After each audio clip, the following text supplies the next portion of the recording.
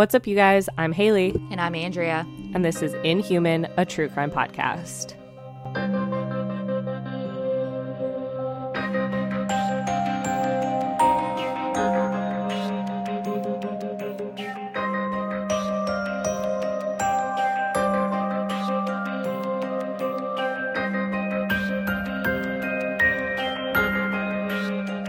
Welcome back, everybody. Happy Monday. I can't believe this week is the start of March. Like, what is happening? How? It is insane. You're gonna have like a whole ass baby in like what, 3 months? 4 months? 4 months. March. That's insane. Yeah, that's crazy. Wow.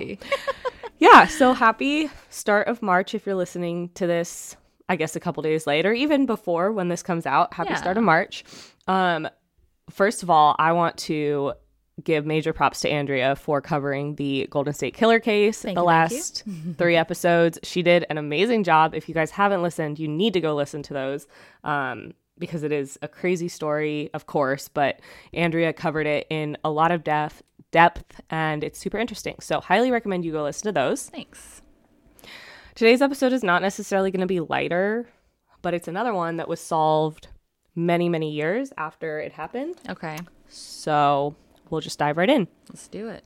On the evening of February 3rd, 1972, Virginia Durham made a call from her home in Boone, North Carolina. Oh. Her son-in-law, Troy Hall, picked up the phone, but he could barely hear Virginia when she said, "Help." Oh, no. 20 minutes later, Troy Hall was calling the sheriff's department to report a triple homicide at the Durham home. Oh, my gosh. This is a story of the Durham family murders and how it went unsolved for 50 years. Holy shit. 50 years. That's not right. No.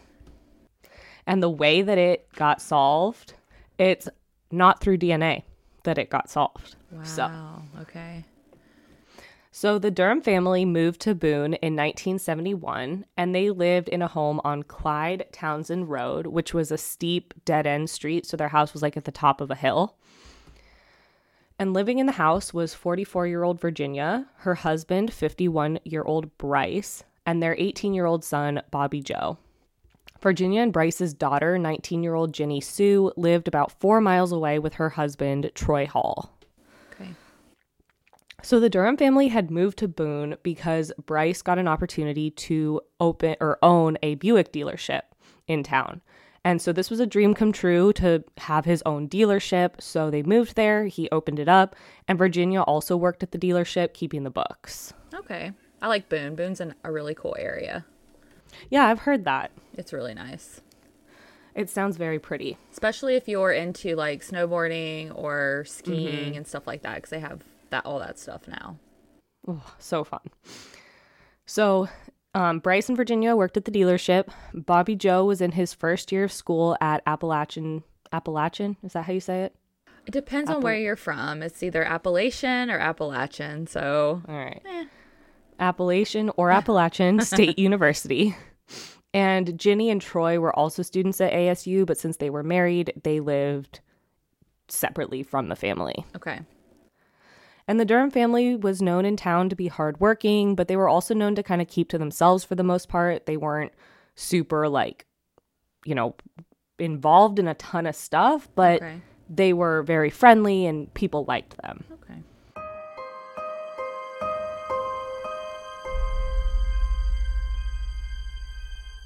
So you've probably heard about microdosing. If not, just know that all sorts of people are microdosing daily to feel healthier and perform better. Our show today is sponsored by Microdose Gummies. Microdose Gummies deliver perfect entry-level doses of THC that help you feel just the right amount of good. I love Microdose Gummies. Not only do they help me decompress from a hard day, they also help me fall asleep on time and wake up feeling rested. By the time my head hits the pillow, I just feel chill and relaxed without all the mental distractions. If you know, you know. These gummies have been a game changer for me, and they're also delicious. The watermelon and cotton candy flavors are my absolute fave. Yum. Microdose is available nationwide. To learn more about microdosing THC, go to microdose.com and use code INHUMAN to get free shipping and 30% off your first order. Links can be found in the show description, but again, that's microdose.com, code INHUMAN.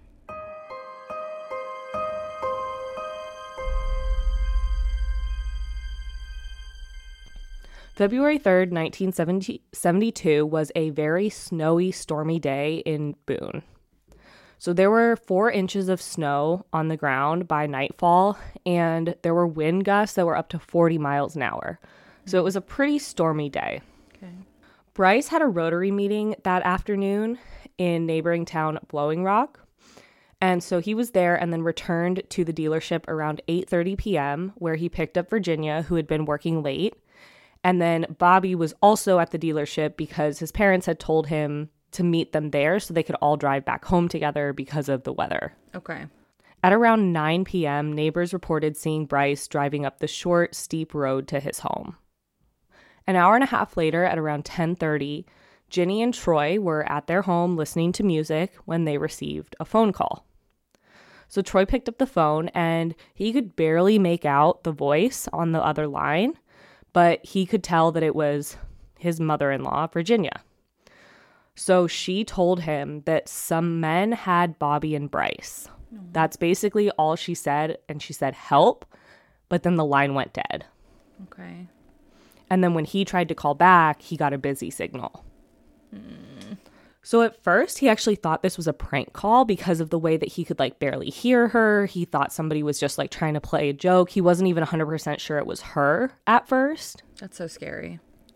Yeah, but he told Ginny about it and they became worried. So they decided, we're going to go check on them. Now, because of the cold temperatures, their car wouldn't start. So their neighbor, Cecil Small, who was actually a private investigator, he agreed to drive them over. So they got to the bottom of the hill the home was on, but because of the weather and the snow and the ice, the car that Cecil was driving wouldn't be safe to go up that hill. So they parked it at the bottom, and then Troy and Cecil walked up to the house while Ginny stayed in the car. When Troy and Cecil went into the house, they found a very disheveled scene. So according to the Charlotte Observer, quote, the house had been ransacked. The telephone cord was ripped from the wall. So that explains why he got a busy signal when he tried to call back and why the line suddenly went dead, because whoever did this likely saw that Virginia was on the phone and then pulled out the phone line. Oh, wow. Blood spattered the den wall. The television was on, but its sound was muffled by the steady swoosh of running water. Oh. So Cecil and Troy followed the sound of water to a bathroom, and that's where they found 3 bodies in an overflowing bathtub. They were all in the bathtub? Mm-hmm. Oh my God. And so the swooshing sound was the water running over the edge of the bathtub. Oh my God. So these were the bodies of Virginia, Bryce, and Bobby. That is so sad. So after finding this scene, Troy and Cecil went over to a neighbor's apartment to call the sheriff, because again, this is the 1970s, no cell phones, right, and no 911. So they called the sheriff's office at 10:50 p.m. And officers arrived pretty quickly, especially considering the snowy conditions. Yeah. And when they did, they were shocked at the massacre that had taken place. I bet. Now, despite the house looking ransacked, it didn't appear that much was taken. There was even a money bag that had hundreds of dollars stuffed into it that was pretty out in the open. I don't think it was the most obvious thing, but it was visible and it remained untouched. Curious. So maybe they were just trying to make it look like a robbery. Exactly. Mm-hmm. Sorry, Golden State Killer vibes, Yeah, no, exactly. That's exactly what investigators thought. Yeah. All 3 victims had rope burns on their neck, but Virginia was the only one who died by strangulation. Bryce and Bobby died by drowning. What? Okay, so that's making me think there's more than one. Mm-hmm.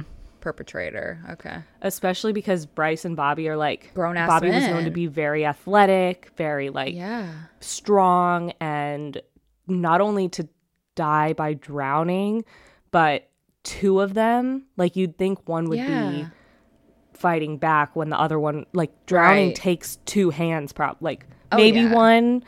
But if you're trying to drown somebody as strong, a grown man, like you're definitely going to need two hands, which means somebody's going to have to be taking care of the other people involved.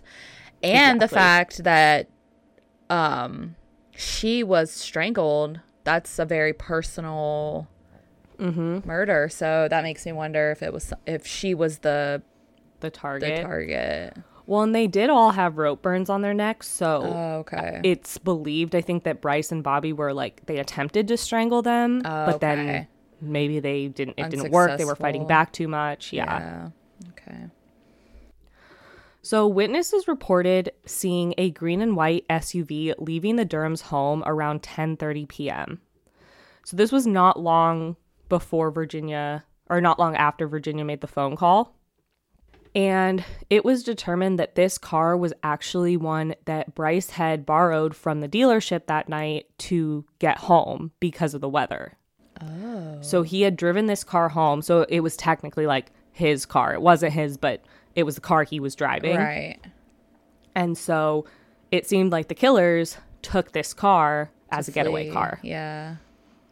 So later that night, Highway Patrol actually found that car on the side of the road a few miles away. So the car was still running, had its lights on, its windshield wipers going, and the doors were closed, but there was no one inside the car. Okay. Interestingly, there was a bag of silverware from the Durham home found inside the car, like probably what the killers thought was nice silverware. Yeah. But again, there were bank deposits and other valuables that had been left in the home. So that's weird. It doesn't seem like this was a robbery. Yeah. So investigators figured out that this was the car that Bryce had borrowed from the dealership to get home that night, and then the killers stole it and used it as a getaway car, but at some point they abandoned it, and there was no one in sight and no other evidence in the car that could point them to who these people were. Now, a few weeks after the murders, there were actually 4 men that were arrested, and I could not for the life of me find who these 4 men were because they were eventually released because of lack of evidence. Yeah. They probably just don't have the records to show that now. So that's interesting, though. You would think there would be like some kind of something. Yeah. I don't know if it's like because they were released and not believed to be the killers. So maybe they just didn't. Yeah. Yeah. Yeah. So they were released, but that didn't stop investigators. Investigators interviewed more than 200 people. And this included Troy Hall, Ginny's husband, because some investigators believed that he may have been involved. Yeah, it crossed my mind too. Yeah. So Wade Carroll, a Watauga County sheriff, who was actually one of the first officers on the scene that night, was the main believer that Troy may have been involved. And he actually believed that the phone call never happened. Oh. So he believed that Troy was making it up to try to like show that, I don't know, that's how he discovered them. Yeah. But other investigators, including North Carolina State Bureau of Investigation agent Charlie Whitman, do believe that the call was made. Okay. So Whitman is one of the officers or agents who worked on the case from the very beginning and for years and years.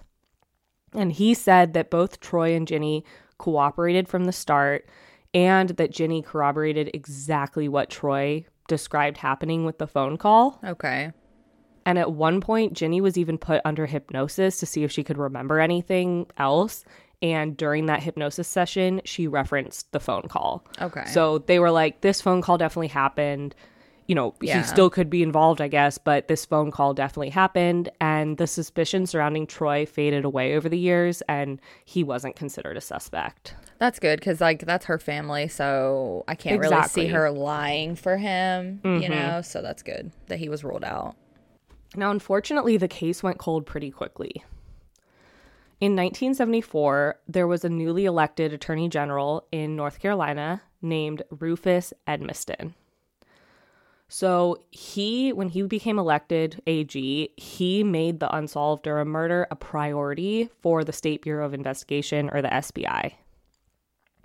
So Edmisten was actually originally from Boone, and he was working in Washington when he first heard about the case, and he started following it closely. And he actually later became famous for his involvement in the Watergate hearings. And so that kind of got his name out there and helped him eventually become elected AG of North Carolina. Okay. So when he was elected, he activated a murder squad to look into the Durham murders. Because, of course, they were still working on this, but at this point it was a cold case. So there wasn't as much attention on it anymore. So he kind of put a renewed focus on it. And throughout his 10 years of being attorney general, he would assign several agents to the case to try to get fresh perspectives, fresh eyes on it, to try to see if they could find something new. He also spent many personal hours working on the case. He even traveled to visit Ginny in her new home in Washington at some point. And he speculated that the triple homicide was a professional hit. Oh. So, like many investigators, he does not believe that robbery was the motive. Yeah. And not only from the fact that nothing was really taken, but it was such a snowy night, and the Durhams lived on such a steep hill that if someone wanted to rob a house that night, it wouldn't have been theirs. It just wouldn't make sense. And then Edmisten also believes that more than one person was involved, like we were talking about. One person would not be able to overtake all three of these victims. So he worked on it throughout his career, but unfortunately it led nowhere. In 2012, at the 40th anniversary of the murders, SBI agent Whitman said that he still thinks about the case, but he had no idea what happened. He was like, as time passes, we get further and further from answers, and I just have no clue what could be happening. It's awful. But at this point, there were no leads, no evidence, and nothing could lead to answers. There were some fingerprints that were taken from the crime scene, and over the years, they were tested several times against different databases, but there was never a match.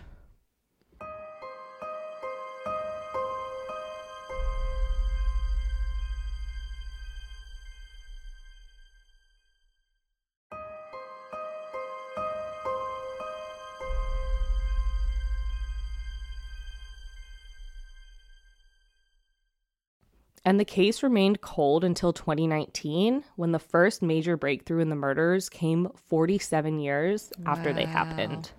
So a man named Shane Burt was working at the White County Sheriff's Office in Georgia, and he was doing some research for a book about crimes in Georgia. So he was there researching, and White County is about 12 miles south of the North Carolina border. And like I said, Burt was just there doing research. And while he was there, he was talking to some officers and relayed a story about something his father had once said. Billy Burt, Shane's father, had been in jail years earlier when he had told his son a story. So Shane and Billy were very close, and Shane would visit him often in jail.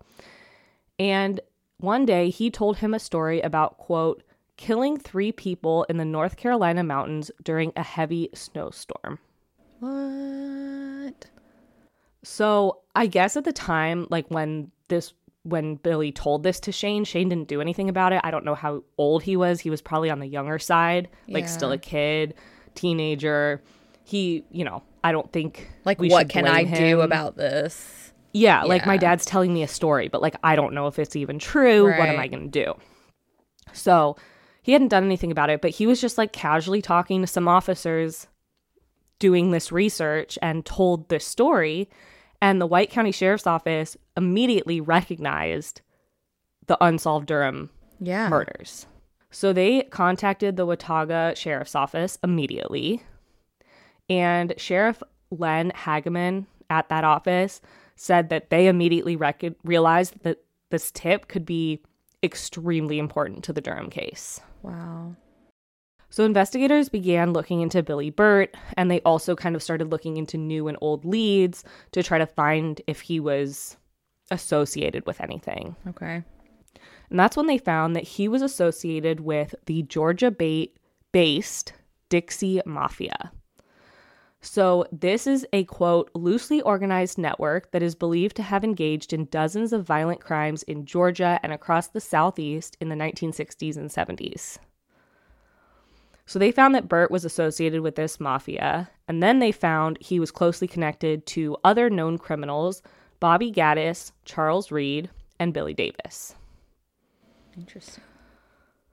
So in May 2019, when investigators got this lead, Burt, Gaddis, and Reed had all passed away. But one man, Billy Wayne Davis, was still alive. Oh, shit, really? Damn. Mm-hmm. So Davis was in prison serving a life sentence for crimes that he had committed in Georgia. What? And, yeah. Oh, my gosh. Okay. So the Watauga County Sheriff's Department interviewed him in prison. They interviewed him 3 times in September 2019, October 2020, and August 2021. And Sheriff Hageman said, quote, "It was these interviews that ultimately helped us determine who was responsible through the corroboration of evidence." Interesting. So during these interviews, Billy Wayne Davis admitted that he and 3 other men were hired for a hit in 1972. So Davis claimed that they drove to the Durham house. He said that he was just the getaway driver. Of course, he's going to say he's just the getaway driver. Uh-huh. And nobody is alive to say otherwise. Exactly.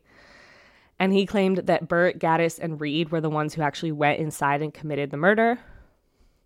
He also recalled how they almost got stuck in a snowstorm that night and got caught. And that's actually something that Burt had relayed to his son when telling the story. He was like, oh, we committed this murder in the North Carolina mountains and almost got caught in the snowstorm. Oh, my gosh. So he said he did not know who ordered the hit, but that him and the other 3 men were the ones who were like assigned to it and executed the hit. Investigators were able to corroborate his story. They interviewed other sources, looked at evidence, and they were able to put together that, yes, he's telling the truth. Okay. And then also they found that the circumstances of the Durham murders were extremely similar to one that the 4 men were already known to be involved in 1973, just the next year. What? So they were like, this is clearly very similar, same tactics used and all of that. So they were like, this is definitely the men who killed the Durham family. First of all, how do you get a reputation for being that guy or those guys, especially in that time, because there's not like the internet or the dark web or, these things where you can like search out and hire people. Like, is it word of mouth? Like, yeah, I know a guy. I think it's word of mouth with like the mafia. Yeah, that's so crazy. Because they were part of the Dixie Mafia. So it's like, it just is word of mouth and people know people and people talk to people and somehow it all comes together. And I know you're going to explain this next, but I'm like, what was the Durham family doing or involved in that they had a hit out on them? And the answer to that is we have no clue. Shit. Damn. To this day, it is unknown why they were targeted, who ordered the hit, if it was one of them that was targeted and it just ended up that 3 of them were home, if it was for the entire family. It is completely unknown. And it's not necessarily weird that Davis didn't know who ordered the hit or why, because I feel like that's common. In those situations, the hitman just is told what to do and they do it. Yeah. And there's really no way for them to find out who ordered the hit because, one, it's been so long, but 2, the people who committed the murders, the only one still alive, has no clue, and there's no other connections or anything, especially when you go through a mafia group like that. It's all kept very secretive. Right. So we have no clue. Damn. Like I said, Ginny had been interviewed and even put under hypnosis over the years to like see if she knew anything, could recall anything about why her family might be murdered, even before they knew that it was a hit by these 4 men. Right. And there was nothing. There was nothing that anybody, including Ginny, could remember about the family that would indicate that this would be something that would happen to them. There's speculation about what this could be. Bryce being a car dealer, maybe somebody came and tried to get something from him and he refused and it went downhill. But it is like, it's just completely unknown. They had no dark history. They had nothing in their past would indicate that this would happen to them. Right. And we could speculate for hours because, I mean, people live secret lives all the time. I mean, there's no telling any of them. It could have honestly been any of them involved in something more dark and twisted. I know. And I started speculating, but then I was like, I don't want to blame any of the victims, especially when we have no clue. Yeah. So I don't even want to go down that road. Yeah. So after police did all these interviews and corroborated that Davis's story was true, they contacted Ginny, and she was informed that her family's murderers had been found. Wow. And then 50 years to the month that the Durham family was killed, in February 2022, investigators announced that they had finally found the killers. Dang. Ginny said, quote, "I would like to thank all of the people who worked for decades on my family's case. I know that they sacrificed many days and weekends in order to work on solving this case since 1972. And everything that has come from Ginny and the rest of the surviving Durham family has basically been, we're very thankful. Yeah. We're very glad that this has finally been solved. Nobody seems to talk about finding the reason behind it. Yeah. It's kind of like the killers were found and we can now get closure." It's so crazy because they would have never been like caught, quote unquote caught, even though they were, you know, not around. Yeah.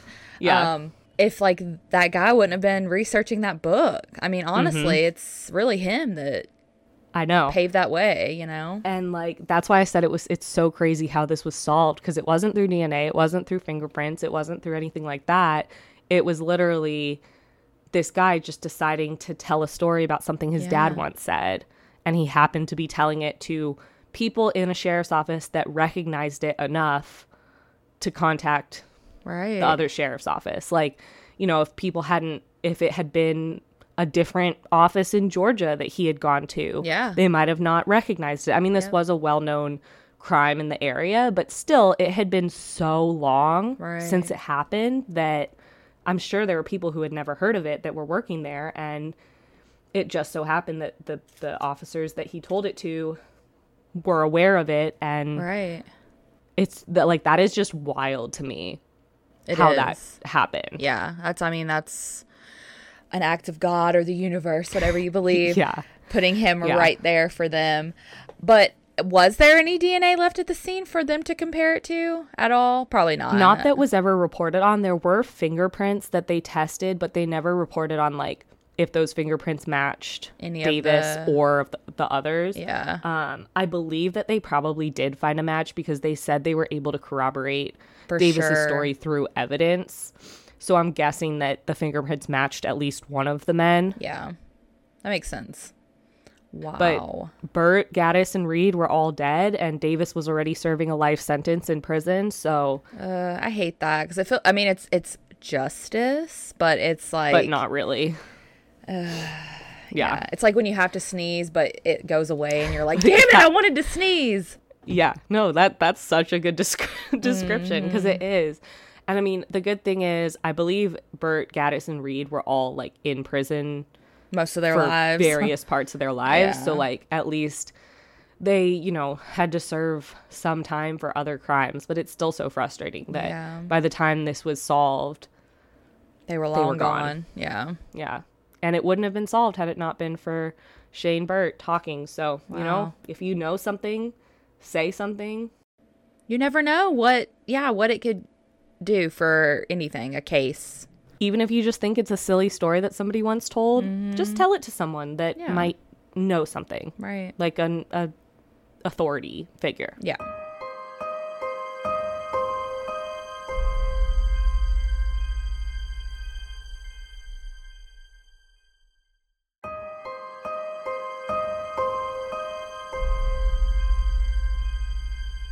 So, like I said, while the family does have answers, it's still unknown why the Durhams were targeted, and it likely will never be known. Yeah. But at least the family now has some peace of mind.